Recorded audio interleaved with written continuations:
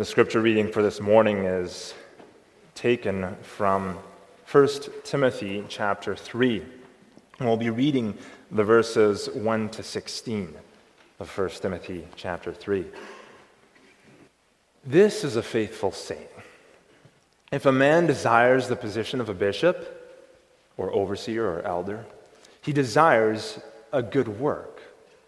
A bishop then must be blameless, the husband of one wife, temperate, sober-minded, of good behavior, hospitable, able to teach, not given to wine, not violent, not greedy for money, but gentle, not quarrelsome, not covetous.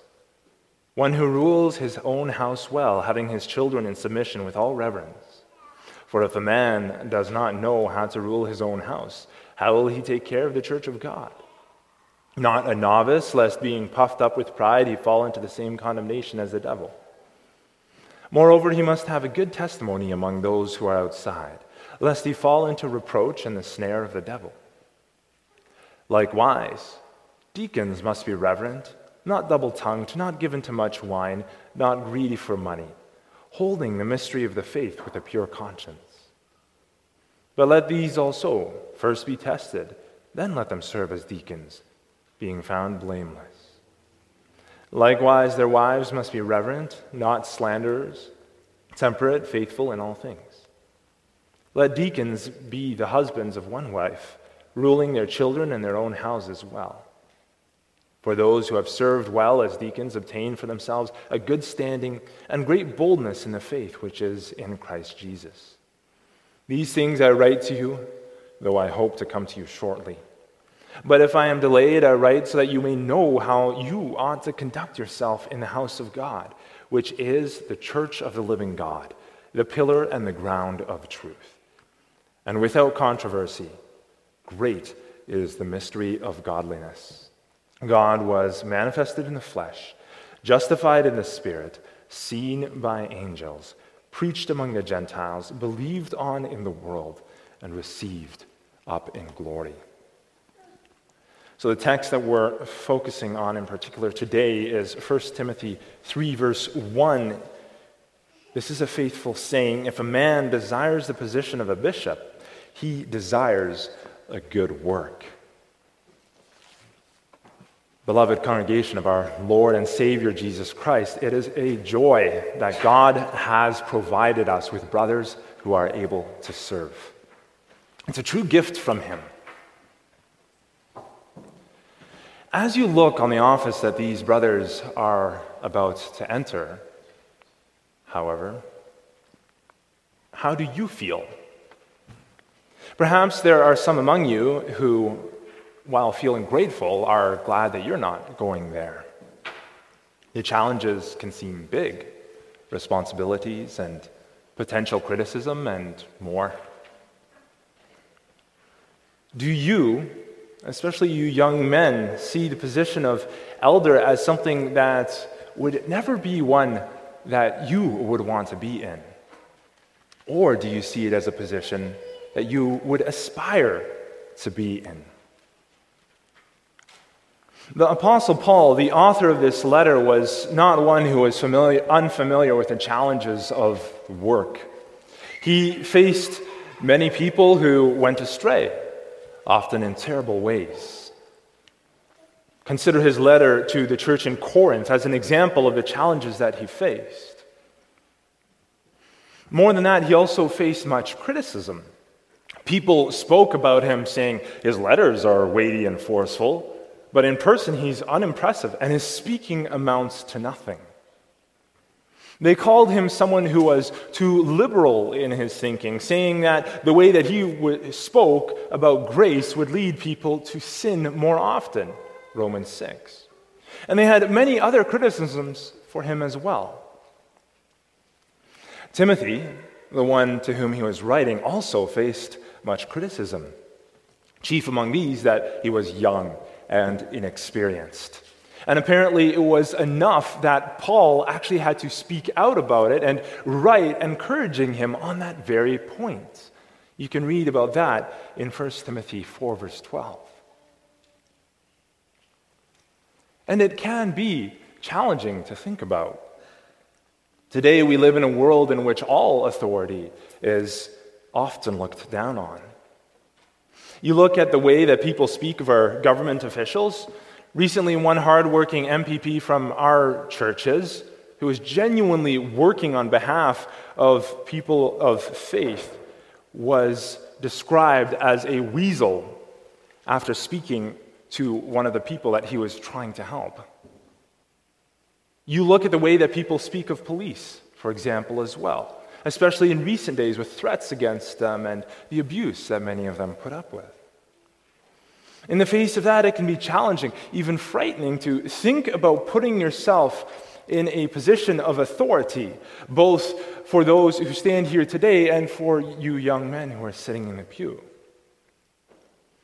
That is why we should be especially thankful as God gives encouragement to all of us today. First of all, recognizing that it isn't we who put ourselves in there, but it is God Himself who puts us in place. And in the second place, as our passage opens up today, if a man desires the position of a bishop, he desires a good work.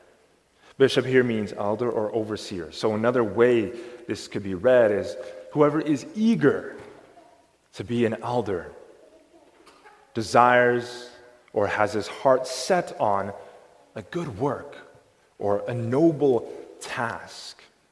And then later, likewise, deacons, so they fall under this same thing. That God Himself regards this as a blessing that He gives to His people and to His leadership as well. He Himself recognizes it as a good work or a noble task. I proclaim to you today the Word of God under the following theme, the task of elder and deacon, and we'll see first of all how it is to be desired for its goodness, and second, to be desired for its service. Now, one thing needs to be clear from the outset. This passage is not simply just for these men out front. Note verses 14 to 15. When writing to Timothy, the Apostle Paul says, inspired by the Holy Spirit, "These things I write to you so that you may know how you ought to conduct yourself in the house of God, which is the church of the living God, the pillar and the ground of truth." Now, he's writing not just with regards to these earlier recommendations, these earlier views of the office of elder and deacon, but also for the rest of the letter. And he's writing not just for the men who will be appointed, but for Timothy too. He is writing for him to be strengthened and encouraged as he builds up the church in this way, as he takes point, as he takes the lead in strengthening and encouraging a church that has been placed under his care. And look at the reason why. He writes him to aspire to these various things because he is a member of the house of God, which is the church of the living God, the pillar and the ground of truth. All Christians are members of the house of God. All Christians have been entrusted with the truth of the gospel. And this means that they are called to be eager to represent that truth in the world. So these are character qualities that all of God's people are called to eagerly want and to turn to the Lord to eagerly seek. And as such, we don't just brush it off as being the qualities of some different level of Christian, but not for me. But each of us should eagerly strive towards each of these qualities as described, as representatives of the living God, and as members of His church, as members of that which is the pillar and the bulwark of the truth. But that being said, there is a special goodness in the task of office bearer that is described here. A special goodness that gives men a reason to aspire to this office, to want this office. And there are three ways that I would like to draw your attention to here. And the first, that it's a gift to those who strive for office. Second, for those who strive for office to remember that they are a gift for the congregation. And third, also, that the congregation must remember, you in the congregation must remember that those who are called to office are also a gift to you. In each of these three ways, it becomes clear that a man who desires the position of an overseer desires a good work. So yes, in the first place, it is God's gift to those who are called to office. It's a sign of God's work in you. The requirements that are described here are natural outcomes of the fruit of the Spirit, the fruit of love, joy, peace, patience, kindness, goodness, faithfulness, gentleness, and self-control.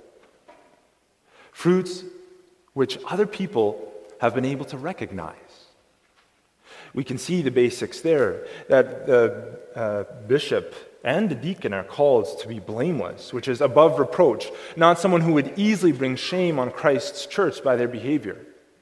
Someone who's temperate, which is to say, someone who isn't quickly losing their temper, but is mild in character. Self-controlled, respectable, hospitable, able to teach, not given to wine or drunkenness. And again, reflecting back to his earlier reminder to the people, do not get drunk on wine, but be filled with the Spirit. Not violent, not greedy for money, keeping someone from abusing their position for financial gain, taking bribes, and so forth. Gentle, not quarrelsome, not someone who has a tendency to get into arguments.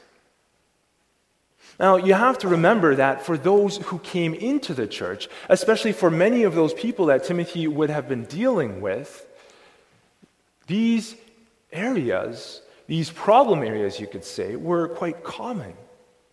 And in the general society, they were not necessarily seen as a particularly big deal to a lot of the people that Paul was working with. When you see him dealing, for example, with people who come out of Crete, he says that Cretans had the reputation of being liars and drunkards and more. But when you see a change, when you see somebody who has this touch of God in every area of his life, then you can see that God is clearly at work in such a person. This office to which one is called has God touching every area of the life, in the home, in this person's personal life, in character traits described, in his interactions with the public, those who don't know God. And not for a short time either, but in a way that leaves a lasting impression, which is to say, not a novice, not someone new to Christianity, lest they become puffed up with pride and fall into the same condemnation as the devil. You can imagine that parable of the seed of Jesus Christ, where the seed springs up for a short time and seems to be bearing fruit and then withers. But God has touched this person in such a way that it's not the behavior of a novice, but it's someone who has seen this work of God, God's hand in their lives for a longer period of time. God has touched every area of life, and this is what we all should want. This is what we should be eager to see in our own lives. God at work in every part of it. When this takes place, we can praise Christ for this and trust that he who has begun will also continue to lead. Now, this isn't, of course, just for those who are in office, but it's for every Christian that can take joy in this as they see the work of God in their lives. But office bearers are able to take special comfort at seeing other people also recognize that God has been at work in their lives. The second thing that makes this calling good or noble is this: and Christ has not only paid for his church, but he also works to preserve his church. One of his ways that he does this is through people whom he gives to the church. And you'll notice this is a gift from Christ. Already in the Old Testament era, this was true. We read in Numbers 18, verses 6 to 7, "Behold, I myself have taken your brethren, the Levites, from among the children of Israel. They are a gift to you. They are a gift to you, given by the Lord, to do the work of the tabernacle of meeting. Therefore, you and your sons shall attend to your priesthood for everything at the altar and behind the veil, and you shall serve. I give your priesthood to you as a gift for service."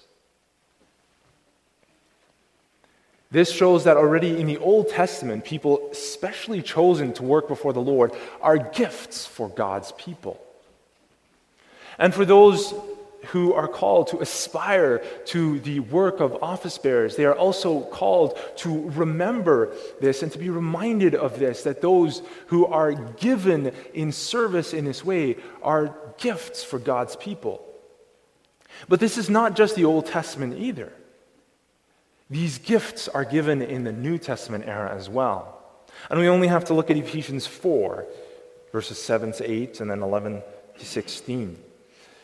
"Therefore, he says, when he ascended on high, he led captivity captive." So this is when Jesus ascended into heaven, he led captivity captive, and he gave gifts to men. Now, what are these gifts? Ephesians 4, verse 11. "He himself gave some to be apostles, some prophets, some evangelists, and some pastors and teachers."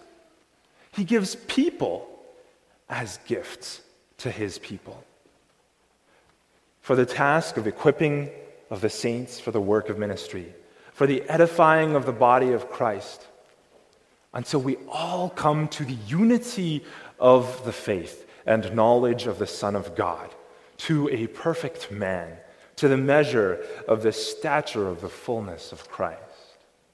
Yet we should no longer be children tossed to and fro and carried about by every wind of doctrine, by the trickery of men in the cunning craftiness of deceitful plotting. But speaking the truth in love, may grow up in all things into him who is the head, Christ, from whom the whole body, joined and knit together by what every joint supplies, according to the effective working by which every part does its share, causes growth of the body for the edifying or the building up of itself in love.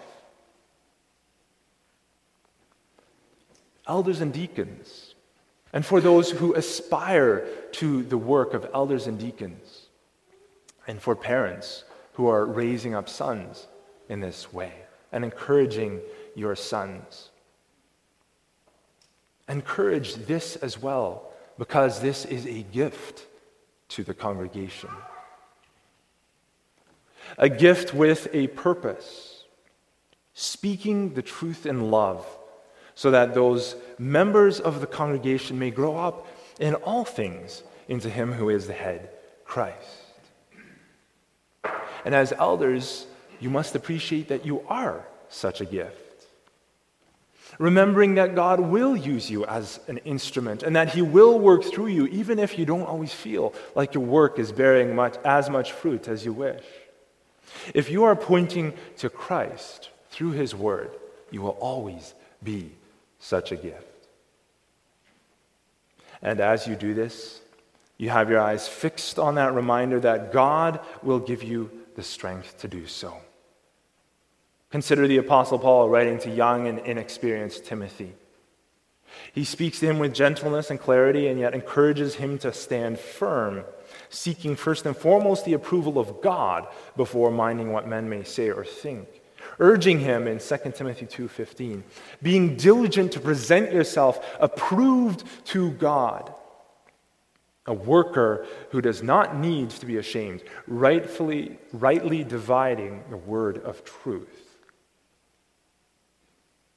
As you do this, the Apostle Paul reminds us in 1 Timothy 4, verse 6, you yourself will be fed, strengthened, and built up, and encouraged for the calling that you have received. This ought to be dear to us, especially to those who are standing here today ready for your first term as an office bearer.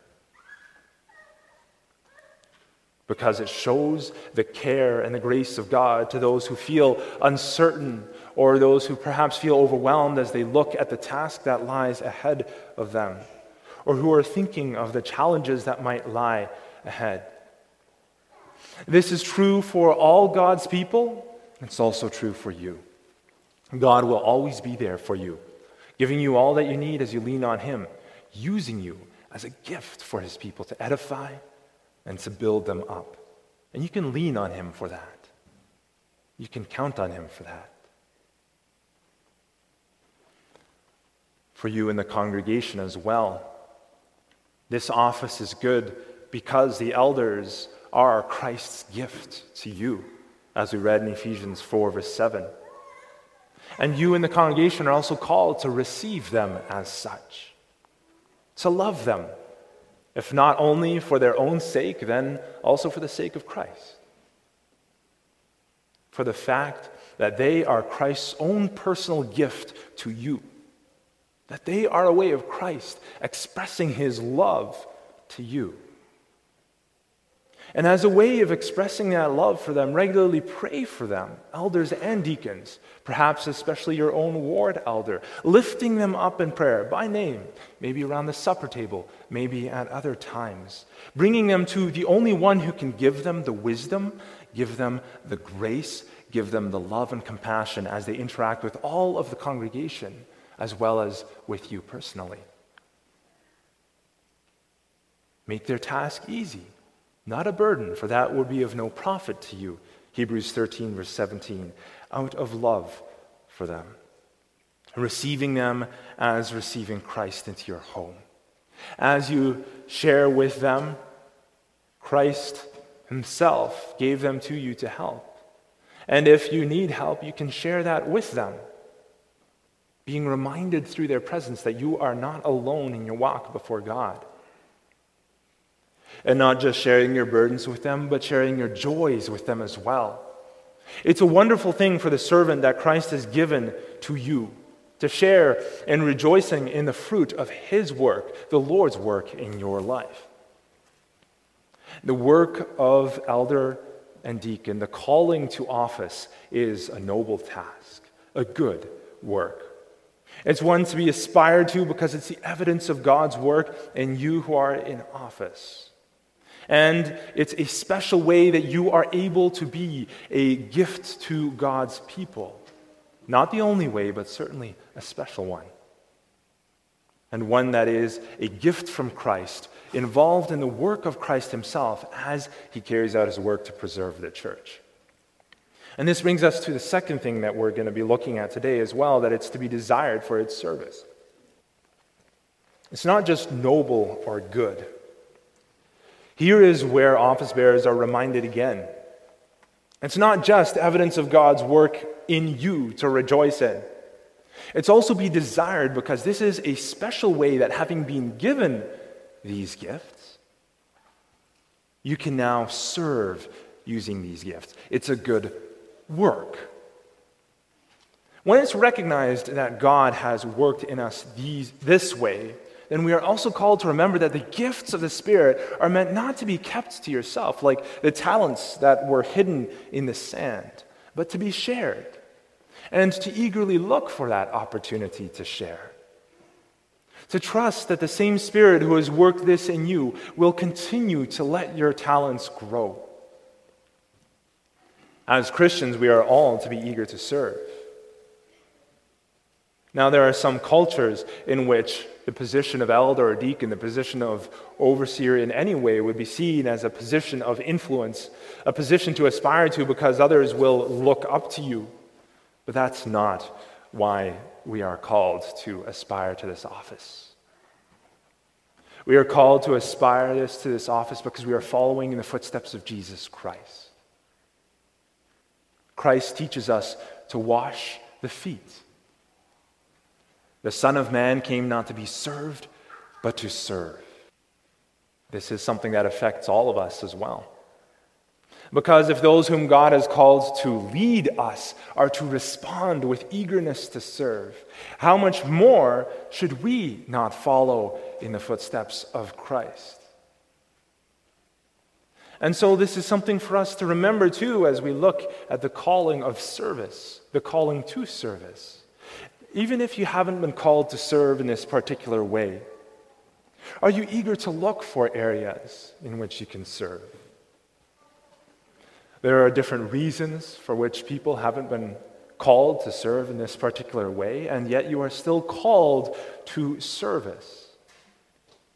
Eagerly seek the qualities that are described here, and eagerly seek to see where you can bring them in to serve in other places. For those who are women and wives in the congregation, you are able to support and spur on your spouse, your husband, as he seeks these areas of life and desires to grow in these areas of life. But you yourselves are also able to serve in different ways, as you already so faithfully do. Men also are able to serve in other ways that free up other men for service if they themselves aren't able to serve in this particular way. To also seek to grow in these qualities which will better equip you for all areas of service. And to eagerly shine the light of Christ where you can, to wash the feet of those who are around. Each of us have different spheres, different areas of influence, areas in which we can thrive as a witness. And so we are called to follow in the same way. And boys and girls, you too can look for ways in which you can work and grow, in which you can learn the things that are needed to be learned so that you can serve as well. To be eager to point others to Christ already now. To eagerly look for ways in which you can shine as the people of Christ in your life already now. And everybody, as we do so, we are called also to lean on our elders. As we read in Ephesians, they are there for your building up, so that you can be built up in Christ. And as we read here in 1 Timothy, they are there to work, encouraging you and equipping you for every good work. That is their purpose for you as Christ's gift, to build you up and be equipped for service in God's world. Lean also on your deacons so that they can help you to find opportunities in which you can serve. So, loved ones, let us receive these brothers, elders, and deacons as Christ's gifts, as his very own gifts. Let us support and pray for them, and let us use them, giving them the opportunity to work, to carry out their calling in this kingdom as they were intended by Christ to do. And brothers, trust that you are Christ's gifts. Thank him for the encouragement of his word that you are embarking on a noble task. Trust that he will give you all that is needed, and be patient in prayer, patient in the word, and always pointing others to Christ as you carry out this very special task in his kingdom. Amen.